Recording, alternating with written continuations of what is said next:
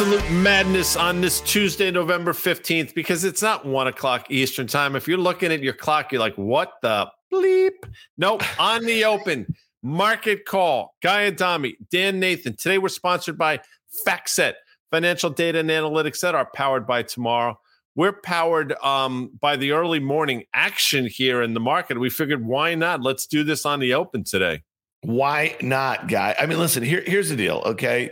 We spent a lot of time, 2021, kind of parsing through what the word transitory meant, kind of figuring out, you know what I mean? Whether was that weeks, was it months, was it years, what was it here? And so the irony of this whole thing, and I listen, I'm a big mean reversion guy when it comes to everything that I've seen in the markets over my 25-year career. And so I always thought that was a bit silly because, again, whatever you thought the definition of the time, you know what I mean? That the Fed was kind of putting in place when they were saying that inflation is transitory in 2021. I think that today's PPI reading, last week's CPI reading, if we had a string of those sorts of things, we had the unemployment rate going up a little bit, well, then it was clear that it was transitory. I think the mistake that you would agree is that the Fed just kind of kept the pedal on the metal for too long. You know what I mean? Like, as far as all of the easing, why were they buying $40 billion of MBS, you know what I mean, a month last year? Yeah, no, it's interesting. Look, I mean, when they said transitory, and I'm not, reading into their words, but they didn't think it was going to last years. I think they thought it was going to last at most months. So, they missed the boat on that. Remember, it's the same Fed that was talking about, we're not even thinking about raising rates. And they're the same ones a couple of weeks ago that basically said we're not even thinking about lowering rates. So, I mean, they've screwed the entire thing up. But to your point, if PPI continues to sort of trend in the right direction, CPI as well, and if unemployment just ticks higher gradually, then the market's doing the work for them, and maybe they'll get out of this thing somewhat unscathed. I mean, that's the bull case, right? And we'll see. And today it's playing out right before our very eyes, but there's a lot more to go. And my sense is, if the dollar continues to sell off, a great call that you've had, and if rates continue to come in, I think it's just going to, reaccelerate the commodity market, which, as you know, is inflationary. So there are a lot of moving pieces to this entire puzzle. Right, but my question is, did they really screw it up? I mean, like, if you think about, the stock market was up 28% last year. Housing went ballistic. I know those were bubbles that people were worried about, and they were basically inflated because they kept the monetary policy for too easy for too long. But Guy, think about this. I mean, inflation, as you had been saying for years and years, careful what you wish for. They wanted above their 2% target here. You were saying that they don't measure it correctly. If you look at education and housing and healthcare and that sort of thing, I get that. Okay. But what I'm saying right now, and I've been saying this actually for a while, is like, look at unemployment. I mean, we're basically near those pre-pandemic levels. It just ticked up to 3.7 from 3.5%. Like, how much have they screwed up? I mean, they kept, U.S. households, and they kept, U.S. businesses basically from going defunct during a black swan event. And here we are. If you're just looking at the excesses that have been taken off of risk assets, it's not so bad. The S&P is down, 15.5% on the year. I'm just saying, and I know that's not the only measure, but what I'm saying is we avoided a lot of worst case scenarios, except for the fact it cost them $4 trillion to do it. Yeah, well, that's part of it, right? I mean, a lot of money went into doing it. They still have a balance sheet that they're trying to unwind. And through the lens that you just played out, I mean, that's correct. I mean, did they screw? I guess not through that lens, but for a lot of people that were forced into things that they probably didn't, a lot of people were forced out the risk curve in a myriad of different ways. And a lot of them got themselves forced out the risk curve at the exact wrong time. I mean, you talk about housing, a lot of people got themselves off sides, and you want to blame it on, greed or whatever. Yeah, maybe. But a lot of it has to do with the fact that, rates were zero for a long time and money was free. And when money's free, people do really stupid things because for some reasons they're greedy and for some reasons they're forced to. But to your point, I mean, how bad did they screw it up? Listen, if this continues, I guess not all that bad. You're never going to change my mind in terms of these characters, but that's what makes markets. Well, you know what, Guy? I'm gonna keep pushing back. Not that I just don't have any strong views about what they do one way or another. I just know during the financial crisis and during the pandemic, I mean, what they were charged with doing is full employment and stable prices. That's their mandate, and I think they were doing everything in their power at those times to do it. Whether they stay stick around for too long is another story here. But you made this point on many occasions. Oftentimes it gets kind of political, right? Like, in and around, election years and that sort of stuff, which is one of the reasons why maybe they continue, just to do the thing that they were charged to do, but doing it for too long. All right, let's look at the markets here, guy. S&P 500 here. You had that 4,000, 4,100 call. That was your short-term bullish call here. I mean, we're getting to that descending 200-day moving average. You see that downtrend that's been in place since the first week of this year. We had that huge 19% rally from the June lows in mid-June to mid-August. We are, 12, 13% off the lows right now. We've had a couple big double-digit bounces in this downtrend over the course of this year. Thoughts here, because the CPI into the PPI into the December, Fed meeting, we're going to have some more data. We're going to have the November jobs data. If that's a bit cooler, is this thing going to get through that 200 and the downtrend? Well, 4,100 was the overshoot. What are we at, like 40.25 or so now? Yeah. So we're getting close. You see the moving average. You see the trend line. I guess at this point, it's a foregone conclusion that we probably trade up to it. It's a question of, do you think this thing continues into year end? Does seasonality kick in and do we overshoot potentially up to the levels we saw in August, or is it going to exhaust itself like we did in August? I'm sort of in the more exhaust itself camp because, all these metrics are working out right now, but you still, if you just look across a swath of earnings releases, and people will champion this Walmart quarter saying what's great. Yeah, they beat lowered guidance is effectively what happened. So it's not like things are all that rosy. And I think at some point people will come to that conclusion. I just heard a debate on Squawk Box or the show afterward talking about, you're still talking about a market that what's the right multiple and what's the right dollar amount for earnings. So all those things come into play. So whether or not the Fed is off the table or not, you're still talking about a slowing environment. And look what's going on in China in terms of their slowing growth. So it's a global thing now. So we'll see. I guess to answer your question, look, we've said it for a while. I thought we could trade to 4,000. The overshoot would be 4,100. And here we are. So we'll see how it plays out from there. All right, that was a great short-term call by you. Here's a question from a Twitter follower, Stock Pains guy. He's saying no dunking on your Baba call, guy Adami, and you did. Does that mean he's not dunking on me? I don't understand what that. No. That's he just meant taking a victory lap. That's not your jam, but you were recommending this stock about a week and a half ago, kind of pounding the table in and around the mid to low 60s. Here we are near 80. So good call. Good job by you, guy. But here's a question. Can you guys talk about what make you turn medium-term bullish as opposed to the short-term bullish that you've been for this rally? And we both have been. We've been detailing a market call every day for the last few weeks, if not a couple months, how we've been picking at stocks. We don't like to press lows here. But I guess this question is more about, okay, you got this short-term bounce off the lows, right? You got the sentiment call, right? What would make you turn, I guess, medium-term bullish, which would mean breaking out above that downtrend, getting above, let's call it that August high, you know what I mean? Making an attempt for that late March high. That would be a medium-term bullish sort of view, in my opinion, as it relates to the S&P 500. Yeah, so that's a good question. Time never really factors into it for me, but maybe it should. I don't know. So I don't know medium, short. To me, it's just levels. And if you go back and if you put the S&P chart up, and we talked about this on June 16th, when we said, if you go back and look, we said the setup was such that the market has exhausted itself on the downside. You had a VIX around 34 or so. You had a couple days in a row where you saw ridiculous intraday swings, up 500, down 500 in terms of Dow points. And we said it's reasonable to believe we could trade up to about 4,100, 4,200 on the overshoot. And pretty much that's exactly what happened in August. Then we said, well, look at the trend line. We're going to exhaust ourselves here, maybe test 3,400. As you know, we got down to 3,490. And I'll tell you, because we talked about it on that, I want to say it was the 6th and 7th of, or 13th, 14th, and then 17th of October.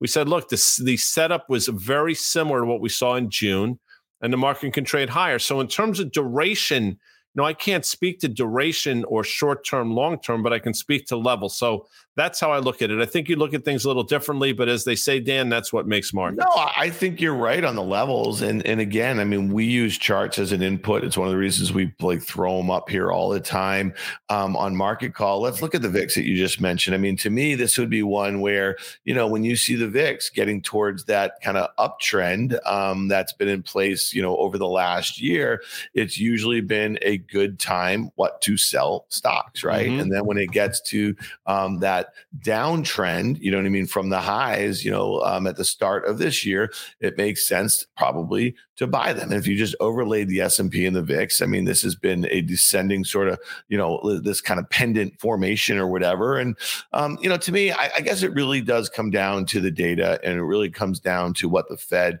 when they're going to pivot. I had a great conversation on OK Computer that dropped in the podcast stores today with a guy named Dan Benton. He's a friend of mine. He was a epic tech stock investor. You remember him. He was an analyst at Goldman in the early 90s. He wrote the 20 rules for tech stock investing. And, he and I went through some of them, that we've talked about them on our other pods here a little bit. They haven't changed in 30 years. You know what I mean? So when estimates are starting to come down in tech stocks, you sell them. And the interesting thing, we had this conversation, and I'll let you guys listen to it, so check it out in the podcast stores, is that estimates for the mega cap stocks, guy, have just started to come down. As you know, you and I have been highlighting that all year long. Okay. When that starts to happen, it's not likely to be a 1 quarter event. And so that just happened over the last few weeks. That's exactly right. And I think that speaks to the broader picture that we've been talking about in terms of, the Fed can do pivot, the numbers seem to be coming in their favor. But the reality is, for a lot of these companies, things have been slowing down and estimates have been going lower. So you can get these short-term bounces on the back of whatever catalyst. In June, it was the VIX. I think a couple of weeks ago in October, it was a similar move, but it also felt like exhaustion to the downside. Then you have to ask yourself again, what's fair value and what is the right multiple in this environment? And I just don't see it much greater than a 16 or so multiple on, again, probably $210 or so worth of earnings. And you just start back of the envelope, and we're looking at a market that's probably overvalued here. Now, people will say you got to get ahead of that. Earnings growth are going to 2023 going to accelerate. Maybe. I just don't see that environment right now. Yeah, no, I'm with you. All right, real quickly, because we talk about them every day, but let's just look at the 10-year U.S. Treasury yield. It's down like 4 or 5 bips here. You're targeting that 3.5 level to the downside. You like playing it via long the TLT. I like playing it long the GOVT. And then, look at that TLT chart, guy. It really does feel like it's trying to put a little bit of a bottom there. You look at that breakdown level, from just, I guess it was late September or so. You look at the downtrend that's been in place for the last year or so. I mean, you can see an easy trade up to that. But you mentioned Walmart before, and this report, is really interesting to me because, again, last night we were talking about it on Fast Money and the way the market sold off in the last hour and a half of the day, the way Walmart sold up. I was like, the conspiracy theorist in me is like, oh man, somebody knows something about something. You look at this chart. This goes back to the start of 2021. There's that huge gap from the spring when they talked about having massive inventories and just an issue which you're kind of dealing with them. Well, look at this thing. This chart is actually a little delayed. It's basically filled in that gap to 148. What do you do with Walmart here? Because it was a beat and raise, you just said, of lowered expectations, but they also putting together a huge buyback or renewing the buyback. Thoughts here? Are you buying this move on the gap fill? Well, let's just break it down. I think it was a $20 billion buyback, which sounds like a big number, except you're talking about a $400 billion company. So it's significant, but it's not, $20 billion on $400 billion is not as meaningful as you would think, number one. In terms of the levels, I mean, this is still an expensive company. We talked about it last night. It's cheap to where it's traded historically, but it's still trading a couple turns north of where the market is. Right now, it's probably trading close to 21.5, 22 times next year's numbers. And you think they've figured everything out? We'll see. And maybe there is this move down in terms of the consumer going to Walmart, which works in their favor. But I still think you have a problem on the margin front. So I would personally, I look at this as an opportunity to pare down some risk. You filled the gap, and it stands to reason we probably exhaust ourselves on a day where it's probably going to trade close to 3 times normal volume.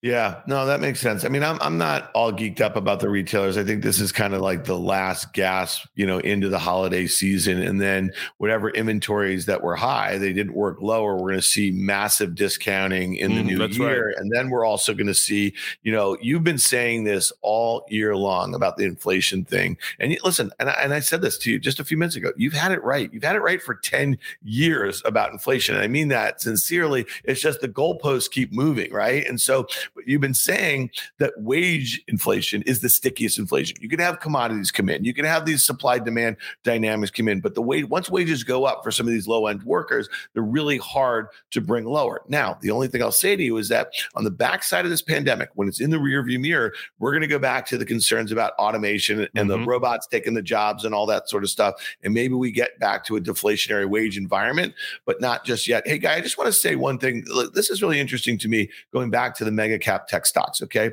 So Morgan Stanley this morning lowers their 2023 e-commerce forecast for Alphabet, Meta, and Amazon. Okay. So this kind of speaks a little bit to what we were just talking about. It's not a one quarter thing. And going back to my conversation with Dan Benton, okay, former tech manager and/or capital, now manages Benton Capital Management, his family office. These are not one quarter things. And he made this point about that, we had these companies that were massive, and we just named what they are, and they were having double-digit earnings and sales growth. They were going through these huge secular shifts, these huge product cycles. They were pulling forward demand with the pandemic over the last 2 years or whatever.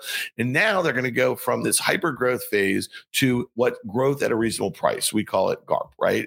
So when you think about that, that also justifies a lower multiple than when we saw at the peak, right? So talk to me a little bit about that, because I also see that Loop Capital, this is our friend Gene Munster, he's saying macro headwinds for Apple. And you've been talking about that here. So those are like four of the biggest names in the entire stock market. And so the question is, if this really is just a knee jerk to some of the inflation readings and a bet on what the Fed might do going forward, if the biggest names are decelerating, right, and going to have headwinds in a difficult environment, how can the stock market really move materially higher? In a meaningful way, right? So there's going to be this gleefulness that maybe the Fed is off our back, and that will lead to these short-term rallies. And then the realization that a lot of the companies that led us higher over the last decade or so are starting to face headwinds that everybody else has been facing for the last year and a half or so. And that's a good thing, because as I've said, because that's sort of the final piece to this puzzle. And that's the late innings of what has been probably a pretty significant bear market. They're not impervious. They're not immune. But to your point, they're all facing the same things. And now more and more analysts are starting to acknowledge that. And again, these are all companies ex-Google, by the way, which probably trades at a reasonable valuation. Names like Microsoft, Apple, they trade at a premium valuation. And you have to ask yourself why. I mean, if you looked at these companies and didn't know what they were, and I just gave you the metrics around them, you would say that they're too expensive. And that's true. So Apple, again, I know everybody loves that. I get it. People swear up and down. They name their kids Apple. But the reality is, in this environment, given the headwinds they're facing, and I see they're discounting some of their products, I read as well. I think I saw that. Yeah. I mean, they're not impervious. So what multiple should they trade at? Probably not a market multiple, but somewhere in between a market multiple and where they're trading now, I think is reasonable. Do you know? And by the way, go back to their last quarter. It was an okay quarter. They guided lower. I mean, remember that they actually guided lower. Well, it's funny, they did. But the funny thing about that quarter was they didn't do the full Monty the way that, the way that Microsoft and Amazon and Alphabet and Meta did. Then they waited 2 weeks and they came out with that press release about China demand. I would also mention this, and I think this is interesting. Adam Jonas, the analyst who covers Tesla over at Morgan Stanley, he also talked about weakening demand and thinking that, Elon's Twitter gambit is having an effect on consumer sentiment as it relates to the products at Tesla, which I think is interesting. And he also said he thinks there's a really good chance that the stock overshoots to the downside. You were saying 175. We almost got there. I actually think, Guy, Tesla could round trip if we want to pull up, a 2 or 3 year chart. I think it can go all the way back to November 2020, 2 years ago, when the S&P added it to the S&P, the 500 index. Remember, the stock went up like $100 in a straight line over the next couple of months or so. I think it round trips that. I think this is actually the worst looking chart in the entire stock market. It is an epic head and shoulders top. And that's just look at it. I mean, forget what you think about Tesla's or Elon or this and that or whatever. It's still a $600 billion market cap company that very soon I think is going to trade a lot more like a car company than one with this halo effect that exists because of Elon and their first mover advantage in EVs. Watch it today. I think this is one you want to watch. Tesla's, I think, trading 196. So, this is one that if it starts to flirt with unchanged, I think that's important. I mean, as I'm sitting here looking, the S&P is giving a little bit back here. The VIX is effectively unchanged at 23.5 or thereabouts, which again, if you look over the last 6 months or so, I mean, that's been the level where stocks have been topping out to your earlier point. So there are a lot of things to watch today. I mean, this is one of those days where everybody's going to get all geeked up and the bottom's in, and you're going to parade out a lot of people. The I told you so is on the bullish side, but we'll see how it plays out because, again, the fundamentals, and if you look at what companies are saying, if you really examine these things and look at the valuations around them, market's still expensive here, and I think the market did the work it needed to do on the upside, and that's not us in a vacuum, Dan, as you know. I mean, this is what we've now been saying in terms of what we thought could happen since the middle of October. Well, here we are. Now, the one good thing, I guess, is that people will start to speak to seasonality. We're in the middle of November, and that wave will start to kick in that end of the year, the same way we saw that end of year rally last year. So that's what you have going for you for sure. We'll see if it comes to fruition. Guy, you've mentioned this on the tape a couple of times. Our podcast that we do with Danny Moses drops on Friday. People check that out in the podcast or in your favorite podcast store. I do have my own favorites, by the way. You've mentioned this a bunch though. So here, hopefully Jacob can throw this up here. Sometimes you just need some of these poster child for the bull markets just to kind of, throw in the towel. This morning, Marko Kolanovic, who we like a lot, he's over at JP Morgan. This is a tweet from a Bloomberg opinion writer here.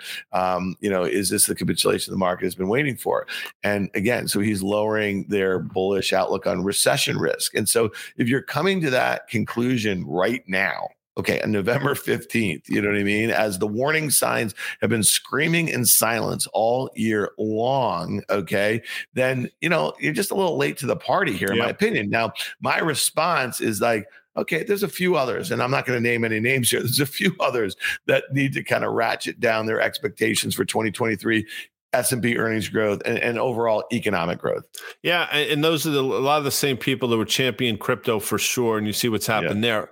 But I'll say this, since we mentioned Marco, think about the call Mike Wilson made about 3.5 weeks or thereabout. I mean, he said, you know what, we're still bearish, but the environment that we see right now suggests, and I think he said it on a Friday, if I'm not mistaken, suggests we could trade up to 4,100 or so. And tactical. He said a tactical bullish call. It was a brilliant call by him. And listen, he was on our podcast. I think he took a little something from your commentary because he was on our podcast the week before and we were pressing him. You've had this great call. You were a little early on the bearish side, right? The market was in its face for a couple months late last year. And to your point, that rally in November and December of last year was unnatural. It actually set the stage for a really sharp decline this year. But Mike basically turned around and just said, listen, a couple weeks after our pod with us, and he had been bearish and right for nearly a year, that he wanted to go tactically bullish. Yeah, and that was the right move. He's allowed to do that. And again, you can't look at these things in just a vacuum. You have to, I think, be tactical. And I think trading, as you know, is fluid. So listen, I'm bearish overall. Absolutely. But back in June, we saw an opportunity to play things from the long side. That worked out. And we saw the same thing in October. I think you're at a level now where if you're playing for the breakout, I don't know. I personally, I think that's maybe a 25% or so bet in your favor. I think the logical thing is to say the market exhausts itself here. And I think we're seeing a replay of what we saw in the middle of the summer. But you have to think that, you have to have these views ahead of time to talk about them after the fact or ex post facto for you Jesuit educated folks out there. It doesn't help anybody. I mean, everybody's a genius after the fact. We try to talk about these things, what we think is going to happen, how you play them into that. Yeah, listen, I mean, what could turn the tide really quickly is if some of that data gets hotter. You know what I mean? If you Mm-hmm. reverse the cooler CPI, you reverse a cooler PPI, if the unemployment rate ticks down a little bit, I mean, that'll have Fed fund futures ticking up. And so again, I agree. Never has it been in my career so many moving parts in the macro really influencing at least what I think about the stock market, and one of the things that we've spent a lot of time talking about is the US dollar and why it's been a huge headwind on US multinationals. And then starting to kind of feel the pressure of that. And look at look at this Dixie, the DXY, the US dollar index. And again, just real quickly, because we have a chart here. Why do we spend so much time looking at charts? Look at that 105 level in the Dixie. Look at what that 200-day moving average is. These are the same things that everyone else is looking at. And so, again, I mean, you want to press that if it gets to that 200-day moving average, Right. At that breakout level, at 105, which was a level it checked back to in August and bounced and went from 105 nearly to 115. And again, if that was just a tech stock, you say, well, that's a nice move. This is the US dollar that had that sort of move in a 2-month period. So again, might it overshoot to the downside? Maybe, but like pressing this short right now is just a low probability bet right here, right? Yeah, I agree with that. I think that's 100% right. And this is a trade that you outlined 3 weeks or so ago that you thought this exact move could happen. And you were probably, early is the wrong word, but you probably I was a early. couple I was days early. or so, but it didn't really, it was never that much of a painful trade. Like you always felt your thesis was right. And then the market is now finally rewarding. And that's what trading is. You wait, and then finally things happen. And then you have to be ready to pull the ripcord. But to your point, if you're playing for a further move to the downside here in Yeah. the US dollar, I think you're pressing against something the same way if you're betting that the market's going to blow through this 4,100 level.